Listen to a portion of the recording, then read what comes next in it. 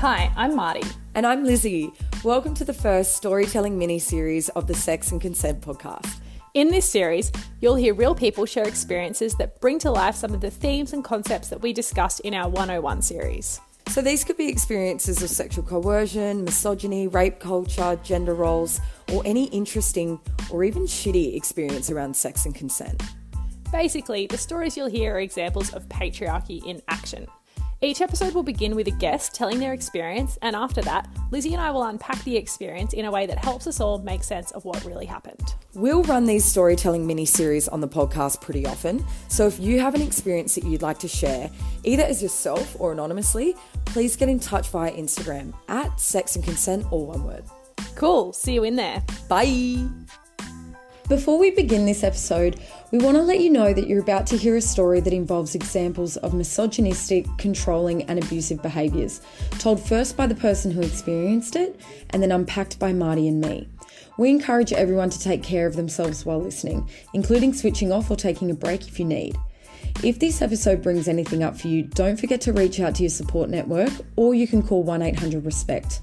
Also, this episode contains strong language, probably not suitable for little ones.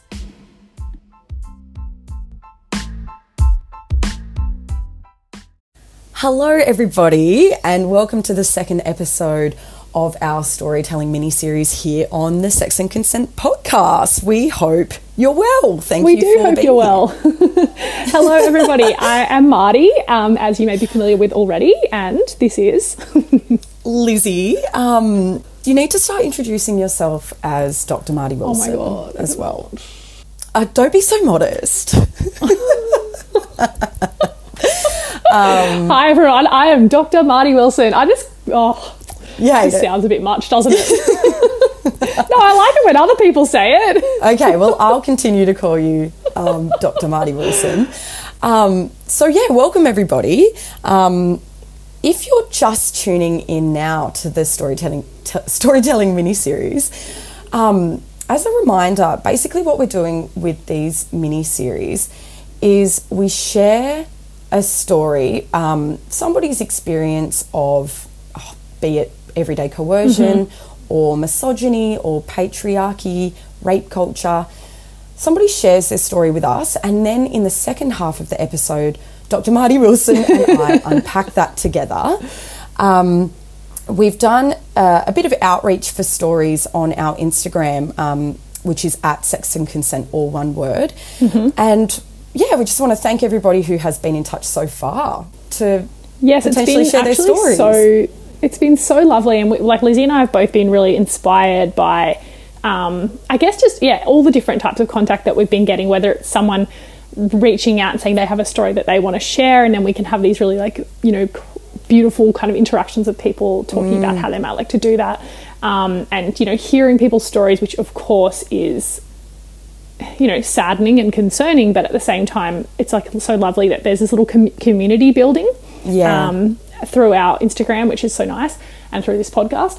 And also people, reaching out with feedback, having listened to previous stories. And some of you have listened to Anna's episode, which was the first episode of this mini-series, and provided feedback saying that they found it really relatable. Or even some people have said, I've recently had a similar experience, and listening to this episode was really useful for me to help make sense of it, which is literally the purpose of this podcast. So yeah, we're really enjoying having these interactions. Yeah, that's so cool and so exciting for us. And like you said, Maris, absolutely the reason that we're doing this podcast, and to help people make sense of their experiences. Before we begin recording, I would like to acknowledge that I'm recording on the lands of the Gadigal people of the Eora Nation. I'm actually specifically in Maroubra Beach, so I'm on the land of the Murra Dial people. I hope that I'm pronouncing that correctly, and I'd like to acknowledge their elders past and present, and the way that the Gadigal people have taken care of this beautiful land for thousands and thousands of years. And I acknowledge that this is unceded sovereign land. And likewise, I'd like to acknowledge the land that I'm calling in from, which is the land of the Widjabul Waiable people of the Bundjalung Nation, which is the land that I live on, work on, and grew up on. So very honoured and privileged and grateful to be here. And like Lizzie, also want to acknowledge that sovereignty of this land has never been ceded, and acknowledge the ongoing protection and care of this land, of the local Widjabul Waalwul people and broader Bundjalung Nation and elders past, present and emerging. Beautiful. So today you're going to hear Louise's story. Now, Louise is a pseudonym. Mm-hmm. This is her experience of a few different things, but largely this is an experience and a story about misogyny. It's her experience with a former male housemate. Mm-hmm. She no longer lives with this person, but it's quite compelling. There's a few things that Maris and I found very disturbing about this story, and we're really looking forward to unpacking it together now.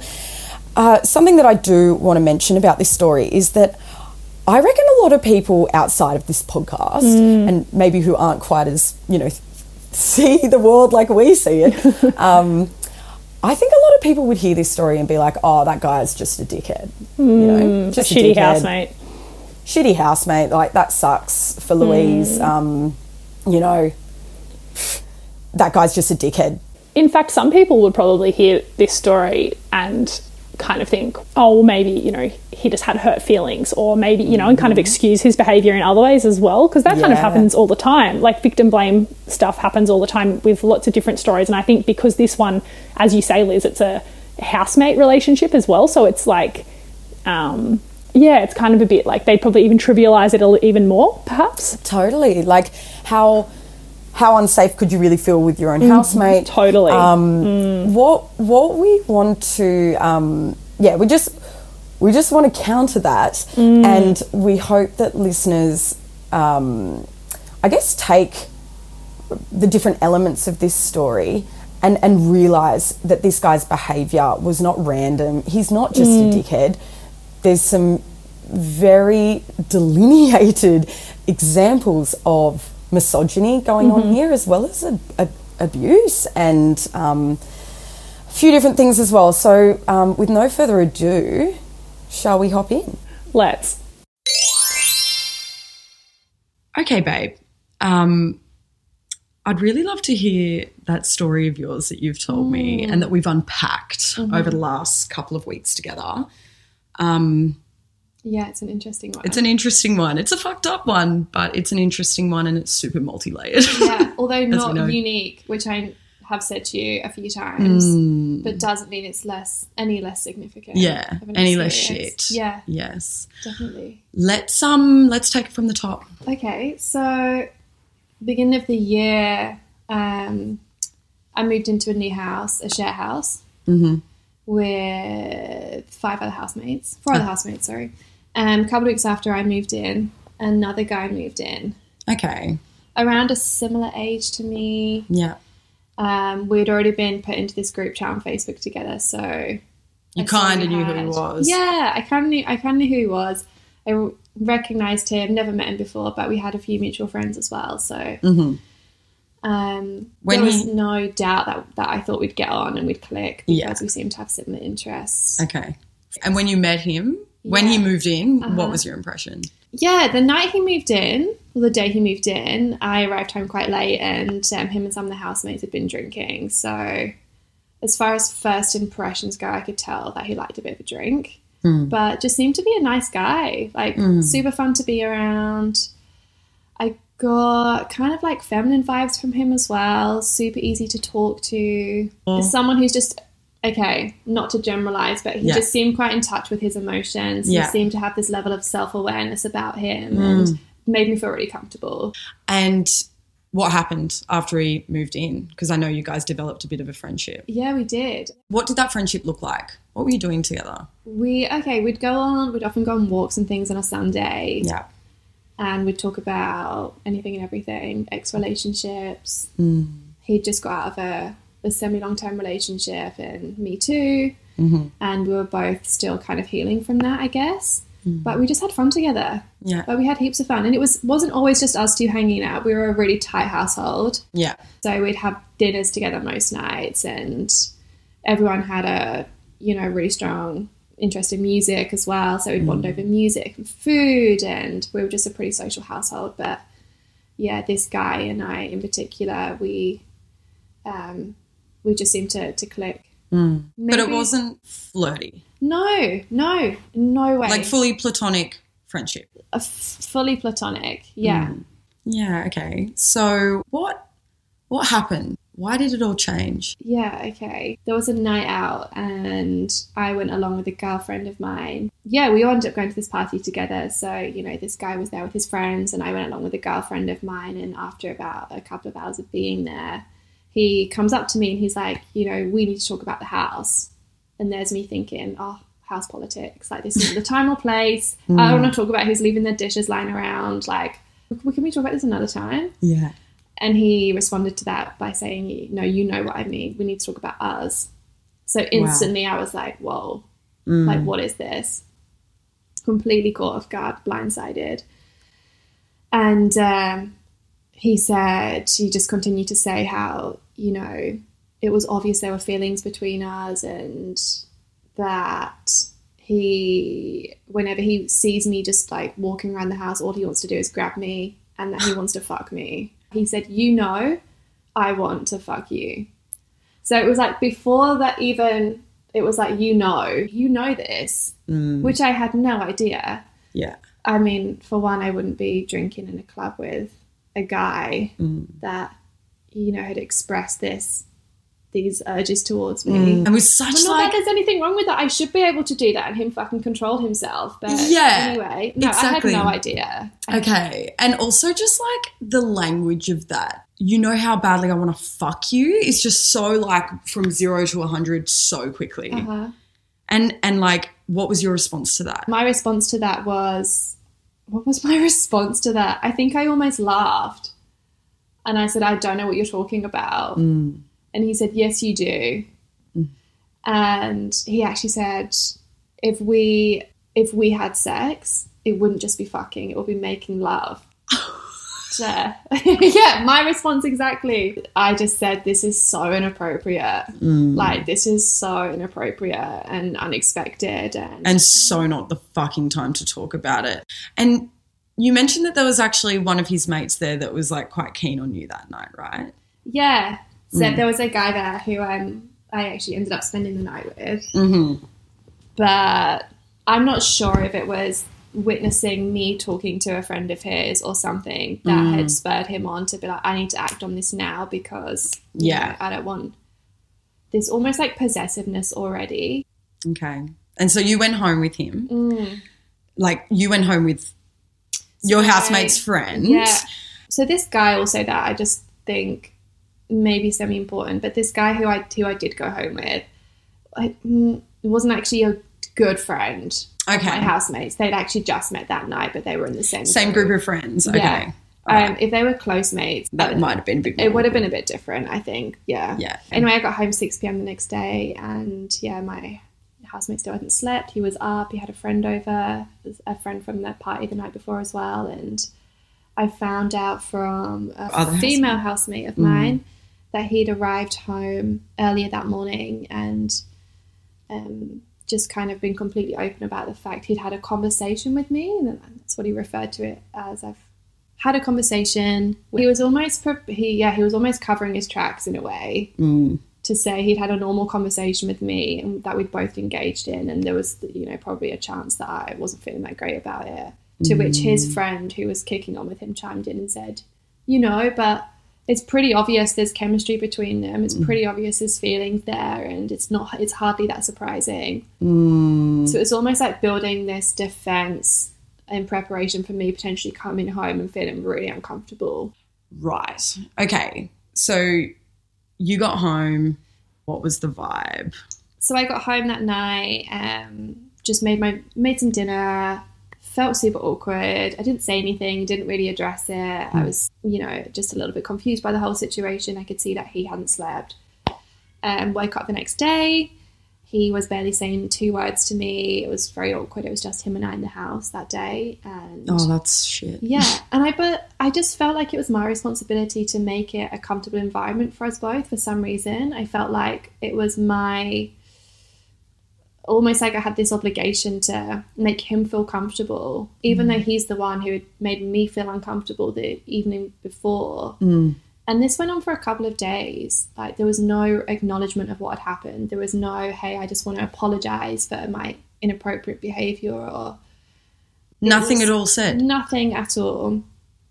Nothing at all. So, you know, I ended up a couple of days later sending him a message when he was at work, just being like, can we talk tonight? Because I felt that uncomfortable. Obviously, as you would. And so that night we spoke briefly just before we went to bed, and he had embellished this story that, number one, he said he didn't remember saying any of it to me. But then he said, if I did say that to you, that's because when we were at that festival, you told me that the only reason you wouldn't sleep in my van was because we would end up fucking, which was a total fucking lie. Never happened. So wait a second. He said to you that the only reason I ever would have made a move, if it is true what I said that night, but I'm completely denying it, I just don't remember. Yeah. It would be because of something that you had said. Yeah. Which you fucking did. Which I never said. No. That is so fucking twisted. Anyway, my kind of way of just responding to that was, that never happened. Like, outright, I don't know where you got that from. I don't know if you've misheard something. But that's not truth. That's not truthful in any way. And obviously I'm living in this house with this guy, and I'm like, what's the options? Do I move out now, or do I just give this guy the benefit of the doubt and say, okay, let's just move on? So I chose to do the latter. Okay. Anyway. It sounded like his behaviour really escalated from there, right? What were some of the things that happened? I think the most significant thing that changed was I noticed the change in my general behaviour around him, and I felt like I was tiptoeing and I was trying not to rock the boat so much, and more so because some days I'd come home and he'd be really like, hey, how you going? And other days it would be like barely a grunt, like I'd done something wrong, or, you know, I had to warm him up just to kind of, I don't know, stroke his ego. Or yes, like, keep it hey, harmonious. Yeah. And then, after that, he just seemed to have a short fuse with me over, you know, there's some things happened where I asked him super respectfully to turn his laptop volume down, and to which he responded by calling me a cunt. And then, what? Yeah, and then... What do you mean? Like, that directly. He said, all right, cunt. Yeah. And I instantly said, can you apologise for that? That was, like, so unnecessary. And he said, no, I'm not going to apologise for that. Got up and walked away. And that was another issue that then got dragged on for 2 or 3 days of just, like, silence in the house, not speaking. And at this point, I was like, I can't deal with this. I feel like I'm in a relationship with somebody, or there's just so much expectation of me to nurture somebody's emotions all the time. And he sent me a message that, you know, a couple of days later saying that we need to have a chat and we need to sort these issues out, to which I never responded. Ended up having a conversation with my third housemate in the room as well to kind of mediate. How did that go? Well, his kind of approach to that was really quite aggressive and making out that I was in the wrong because I'd been making him feel uncomfortable. I'd been making him feel uncomfortable for like the 2 days I decided not to speak to him, was making him feel so on edge in his own home. And it was such a like deflection from the actual issue, which was him calling me a cunt and having not apologized for it and then refusing to apologize for it. It was like, you've made me feel uncomfortable in my house. And, you know, I reached out to you by message to resolve this and you ignored me. Do you know how that makes me feel? And I was like, do you understand why someone probably wouldn't want to speak to you? Yeah, as if you owed him a text message. You owed, like he put in all that effort into that text message. Yeah. Like, you need to respond to me now. You owe this to me. That's just so fucked up. I know that there was also one other night that sort of stands out in this story as well. What happened that night? So I think there was just a couple of occasions of him just being quite rude, and his emotions started to become really up and down anyway with me in the house, and probably one of the other women in the house as well, if I'm honest, because that was just definitely spoke about.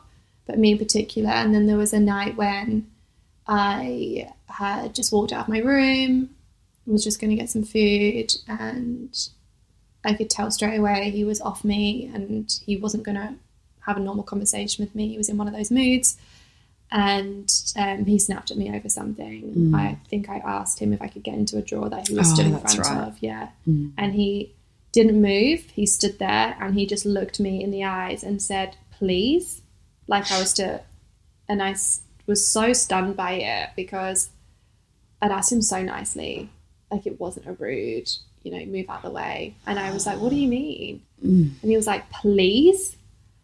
And I just walked away from it feeling really just a bit shaken by it. And I had my back to him, and just because I was bending down in another cupboard, the other side of the room. And then he was like, you don't need to feel like I'm attacking you. I'm not attacking you. Don't take it so personally. And it's in that voice. It was so, in that voice. It was so patronizing and condescending. I was just speechless. Like, how many times is this guy going to offend me? And how many times is he going to, like, corner me and make me feel uncomfortable? And just totally disrespect you and your boundaries. So I just left the room, and I think it was that night I was like, I need to move out of this house. I can't live with this guy anymore.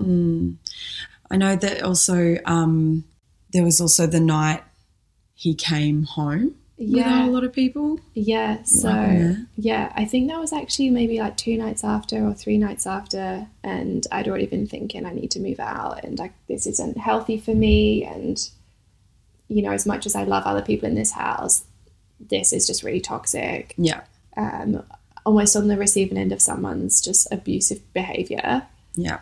So then the party had started, and you know, he would bring people home until 3, 4 a.m. knowing that I was in bed, and, you know, we'd just be having like drugs, turning alcohol, the microwave on and all that rest of it. And to the point where I actually had to leave and walked out through the, you know, like 2 a.m. to go and get into my friend's bed because there was just the biggest fuck you / look at me, I'm here, give me attention, give me some kind of emotional reaction. And this is my space. I do what I want. Yeah, exactly. Like, I don't give a fuck about you. And then that went on for days and days, and I just ended up moving out the house. Nowhere else to go, just went and crashed with friends for a little bit. And even after that, he continued to send me text messages about how my behaviour was so over the top and how it looked to everyone else in the house, what I had done by moving out. And I made a reference to the straw that broke the camel's back, which his response to that was just, I have no idea what you're talking about. Like, can you be more precise? Like, when did these instances happen? Making out that I was delusional, making out that I was like overly sensitive, like dramatic. And I just said, I think I sent him a message saying it's not, your lack of self-awareness is not my problem, is what I said to him. Oh, yeah, that's right. I remember that was a good text. And that was it. I moved out. Okay, so we just heard Louise's story. Firstly, we just want to, of course, thank Louise for sharing this story and offer our solidarity. Yeah. You know, we really feel empathy for her in this situation, and we really stand with her in that behaviour that her housemate displayed was absolutely not okay. So shit. Super shit, and would have been so horrible and uncomfortable for her to experience that in her own home by someone who, you know, just kind of, it was kind of so out of the blue in a way. Yeah, and someone who's supposed to be like a companion, you know, like someone that you share a home with. And let's dive into the unpacking. Let's. Maris, the first thing to me that feels pretty obvious with this story is toxic masculinity. I mean, there's a few examples here of this guy displaying toxic masculinity. But one of the things that I notice is it's almost like, let's talk about toxic masculine possessiveness, or possessiveness that falls into, you know, the toxic masculinity umbrella.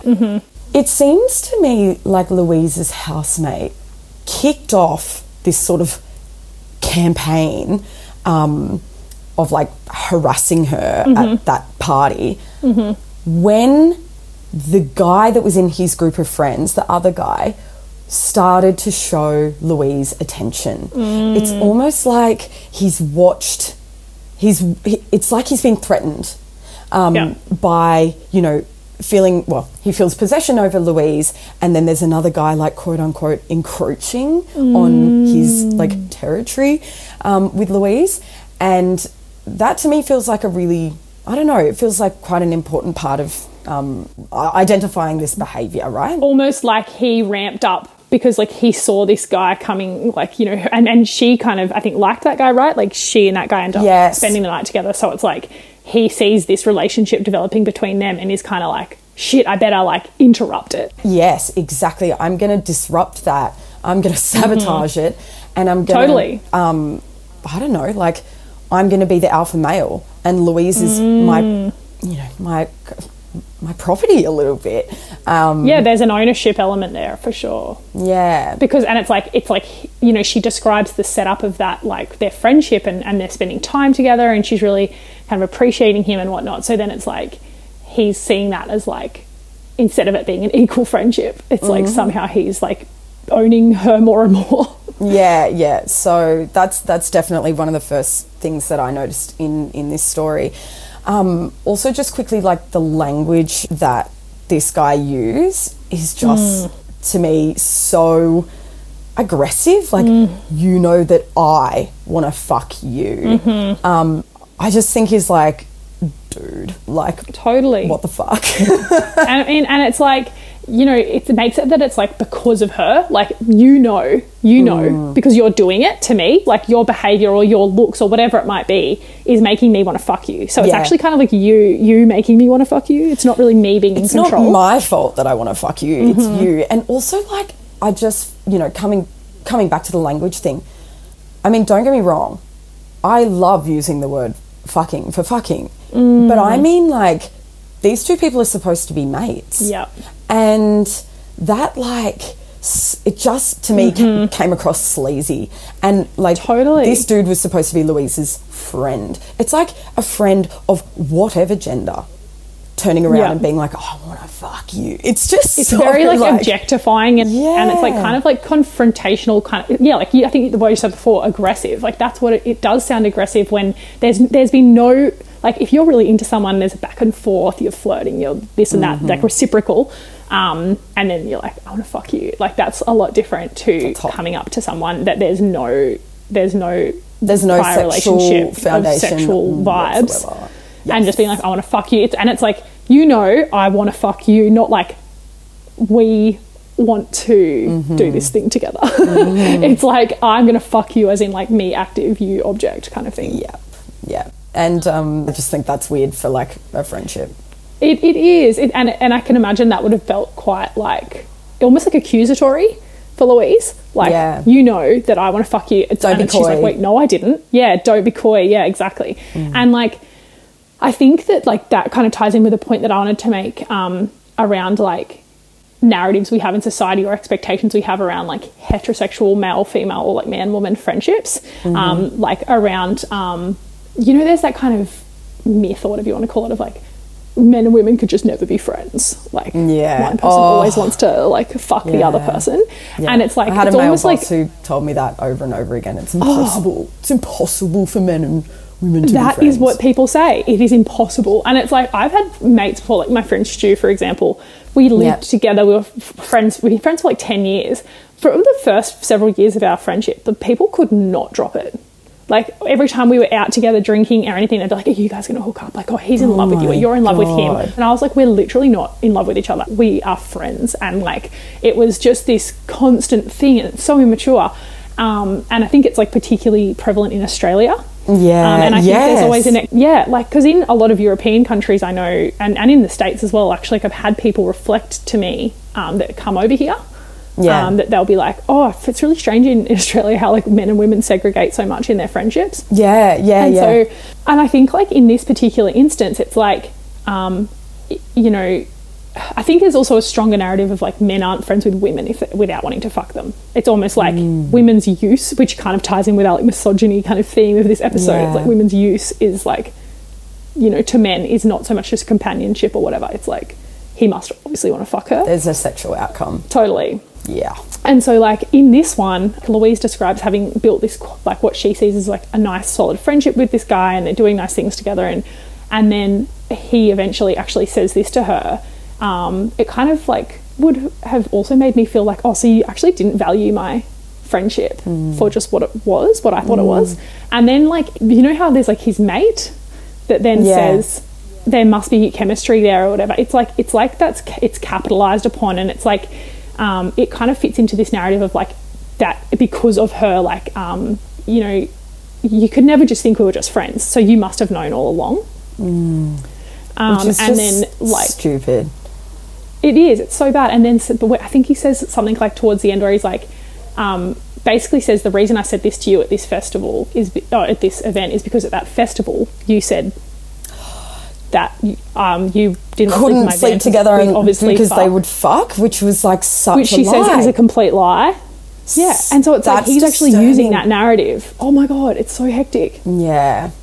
So lots of like, of course we wanted to fuck each other, and you also said it ages ago, which she never did. That's just so fucking tweaked, really. Like, what is that? That's like gaslighting on a new level. Like, that's like you fully said this thing that Louise is like, I absolutely did not. Weird. That's fully tweaked. Anyway, so the second part of this story that we want to talk about relates to when Louise and this housemate of hers are back in the home. So think about that first point was kind of like in the club at the warehouse party at the event. And then what we're going to discuss from now in the episode, the focus is really going to be in the days after that event and then moving forward. Yeah. It's like when they're back in the home, back in the share house. So, think that's the location for these points. Yeah, and so when listening to this story, a lot of the tactics that Louise's housemate uses towards Louise struck me as abusive, and so we've called this point broadly the pattern of abusive behaviours. Now, some listeners may not know, but I work for a domestic violence service as my 9-to-5 job, so I'm pretty familiar with how these patterns of abuse play out. So essentially, I'm just going to give a bit of an outline of what a pattern of abusive behaviours might look like and how Louise's housemate kind of falls into this. Now, before delving into that, I want to stress that I'm not suggesting these people are in an intimate partner relationship. They are housemates. However, whilst most common domestic abuse might be between two people in a couple, it can occur in other types of relationships, like between siblings or an adult son towards a mother, for example. So it's not limited to romantic relationships. It can occur between people within familial relationships or people who cohabit. So with that in mind, some of the behaviours her housemate exhibited are similar to the types of behaviours I see when men are using coercive control towards their partners. Yeah. Now, when in any relationship, the start of a relationship is usually a bond forming, people beginning to like each other and become close. Like in an intimate partner relationship, this is like establishing love and trust and intimacy, whereas in a friendship, it could still be love and trust and intimacy, but like, you know, a different version of that. And so basically, let's just say forming a bond. And the reason I mention this is because, of course, if Louise's housemate had just been totally awful immediately, she would likely not have then formed that close friendship with him, and what came later wouldn't have been such a surprise. But instead, she developed this friendship with him based on who she thought he was, which of course then made his later behaviour all the more confusing and hurtful. And like the second part of a pattern of abusive behaviour is actually often isolation.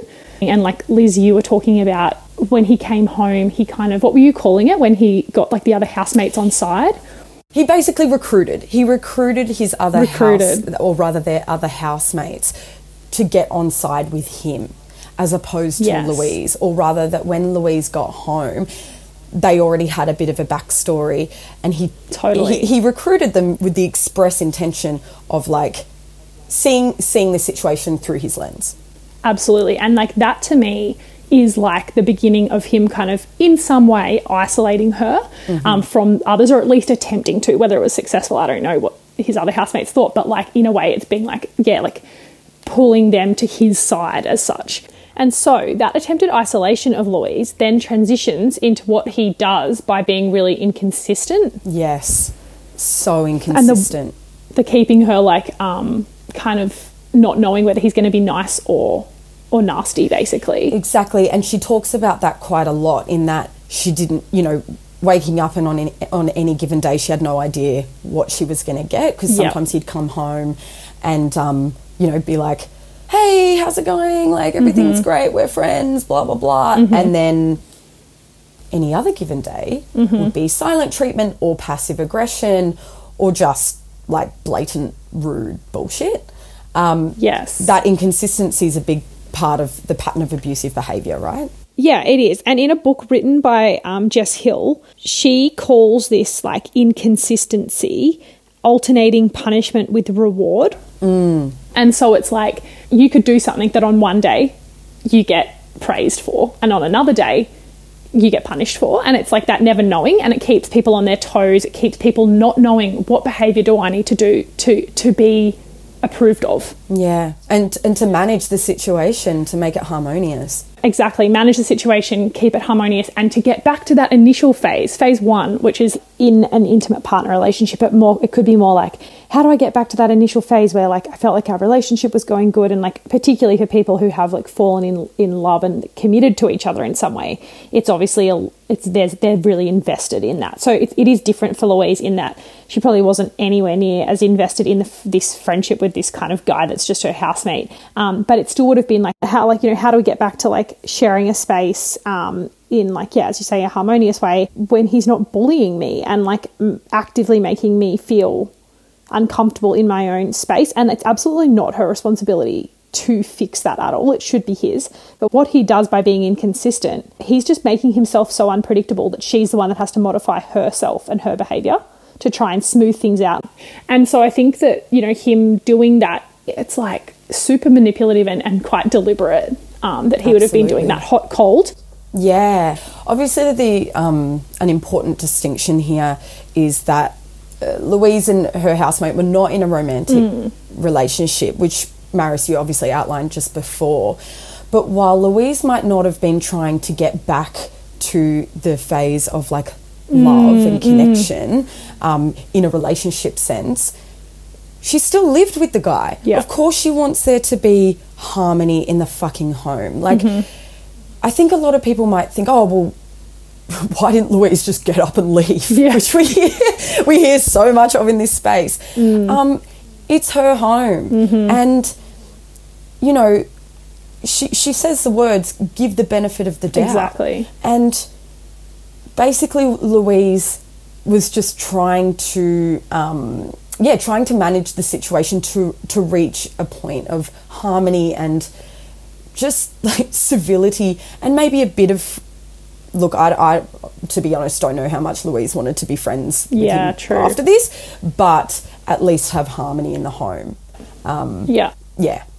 Totally. That just reminds me of another point, which is that like we have these ideas, like when you just said like, why doesn't she just leave? It's like, you know, in a intimate partner relationship where domestic abuse is occurring, that's what we hear. And, you know, in relation to sexual assault, it'll be like, why didn't she just get up and leave? Or why didn't she just say, fuck off then? Like, you know, there's all this like expectation put onto the person who's experienced the harm to kind of almost be like, I hate you now, like I'm out of here kind of thing. Yeah. And it's like not realistic, but there's, I guess it's like a stereotype of this is how victims behave. And the police, you know, expect it as well. They think that someone's going to go and report something literally like as soon as it happens. That day, yeah. Whereas like, yeah, most research and, you know, anecdotal evidence shows that in fact for something like sexual assault, it can take 6 to 12 months is like an average, and sometimes much longer, like 10 to 10 years. Yeah. And I think that in this instance with Louise, she, like you say, she's like, I want to give him the benefit of the doubt. Like, yeah, he's done this super weird thing. It's made me feel really uncomfortable. But initially she's like, okay, you know, let's try and just move on. And it actually takes her, like, it seems from the story, like some weeks, I suppose, at least, until she's really getting to the point where she's like, I cannot, like, live with this person. Like, I can't stand this behaviour anymore. Yeah. But at the start, she's actually, like, I think she says something like, she says like, I felt like it was my responsibility to make it a comfortable environment for us both, even though he's the one who made me uncomfortable the evening before. Classic. And she says, I felt obligated to make it comfortable. And I wanted to like kind of point out that this isn't something that's individual to Louise. This is, you know, for pretty much all like non-men would have probably, and of course some men as well, but like, you know, particularly for femme people or women, like there's this kind of conditioning around it being your responsibility to placate or like soothe or make things comfortable for men. And I think, like, you know, I was saying to Liz before, like, there's that meme, like, the feminine urge to such and such, and it's like this thing that Louise has said, it's like that would fit so well into this meme of like the feminine urge to make a man comfortable after he just made me uncomfortable or like you uncomfortable. Like, it is just I have so been there like a million times. And like, you know, I think like that is just like the perfect example of what actual like quote unquote victim behavior, and I'm not saying like this isn't like maybe your stereotype of what a victim is either in Louise's instance, but let's just, for the use of that phrase, this is actually what typical victim behavior is. Oftentimes it's to comfort and placate and to try and smooth things over and just like, and that's also for like reduce of risk as well. Like you don't want to necessarily be confrontational in case they're, you know, all of that stuff. But yeah, I just wanted to point out that it was a really, like kind of struck me as a good example. Yeah, absolutely. Of that. Something that also falls within the, you know, this second point that we're discussing, the patterns of abusive behaviour. The gaslighting. The gaslighting of, you know, particularly toward, let's talk about the anecdote where, or rather there's a partner story where Louise has messaged him and said, you know, it's bullshit. Like, I'm not putting up with this anymore and you've made me feel like this. And the response is like, could you give me examples of how I've made you feel like that? That's such a gross, for one, like men's rights activist thing of like, give me perfect little packaged examples. And if you can't, it doesn't exist. Your feelings don't matter. Your feelings don't matter and you're imagining it, which imagination or telling somebody that they're imagining something is gaslighting, right? Yeah. So, I also found that just so enraging that when Louise reaches out to him, he's like, I'm not doing anything. Totally. And you know what, like that, to go back to Jess Hill's kind of like patterns of abuse thing, is like another one of her labels, I suppose. It's induced debility and exhaustion. And of course that sounds like so, you know, making someone stay awake when they want to be sleeping or something like that. Yeah. But it's actually like what she talks about is in a DV kind of setting, it is often done by gaslighting, because gaslighting is just so freaking exhausting. So frustrating. Because you're having to constantly kind of be like, well, you're double thinking. You're like, is my version of reality real? Like questioning yourself, but also like just even trying to prove it to them. No, but you did say that, or you did do that thing, and they're going, I didn't do it like that, or I didn't say it like that. You're imagining it, so on. It's completely exhausting.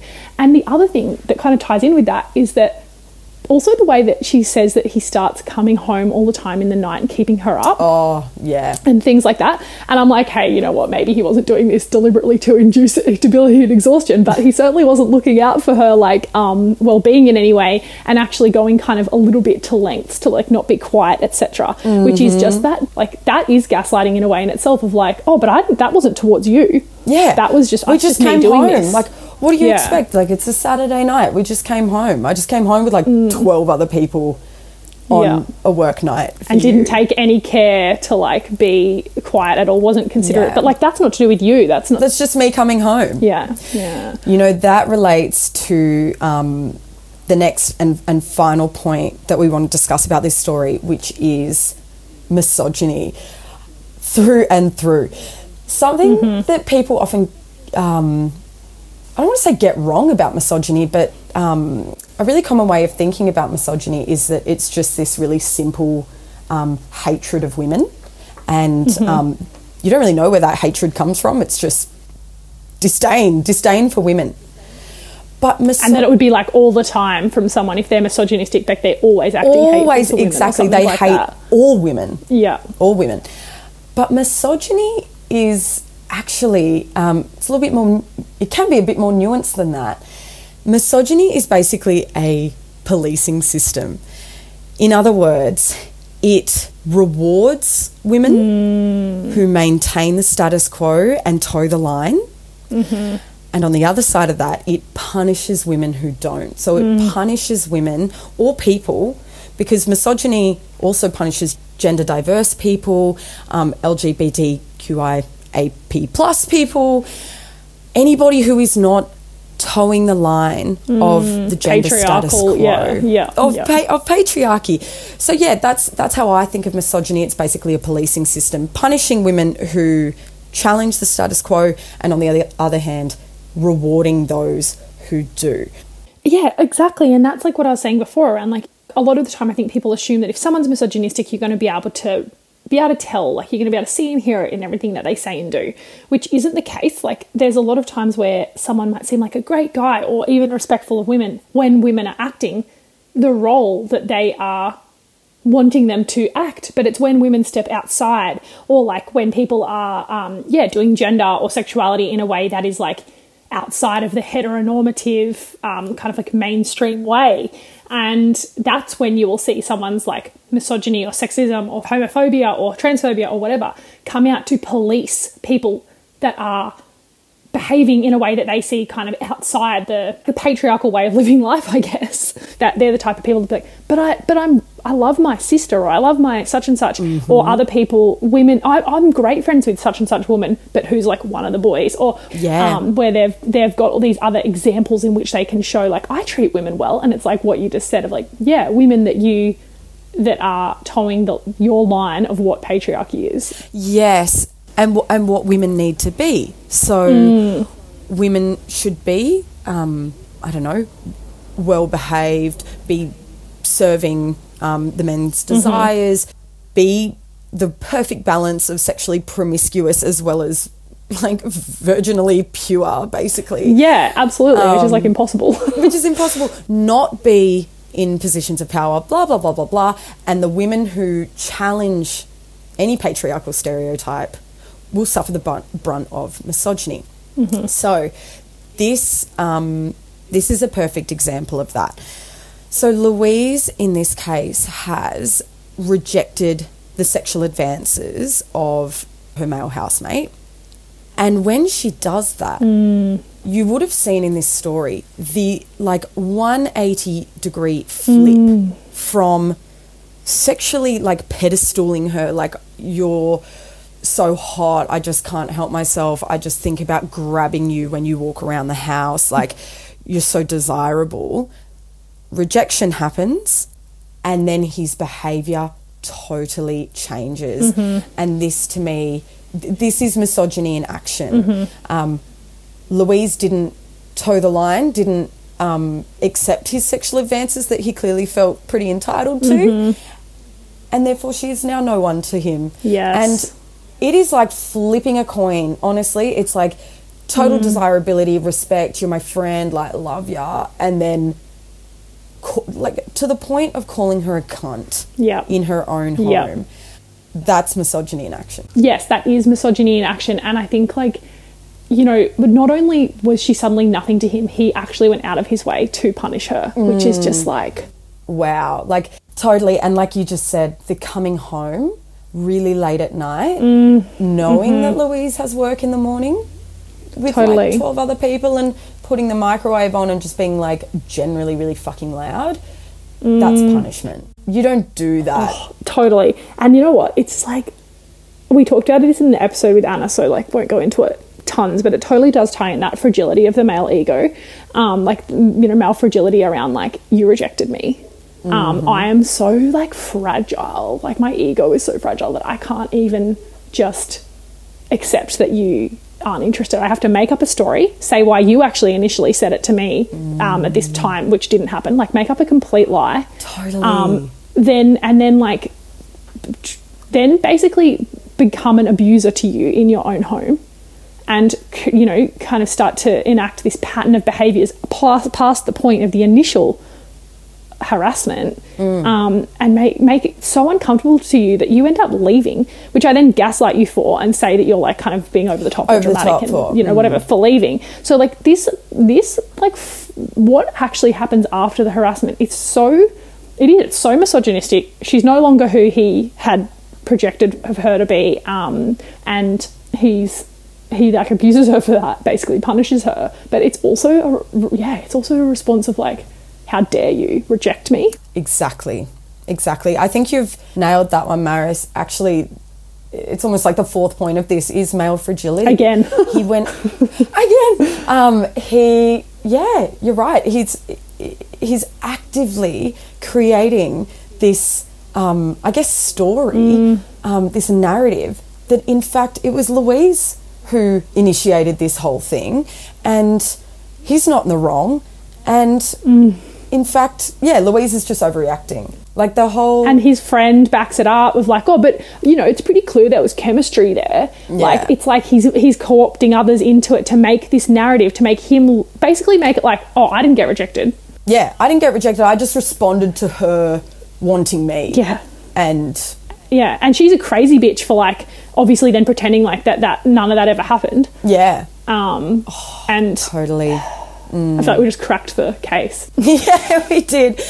And to wrap it up, like the 4 points we discussed in this episode are, this is one hell of an experience from Louise. So we talked about toxic masculinity and possessiveness as a part of that, the pattern of abusive behaviour, misogyny, and male fragility.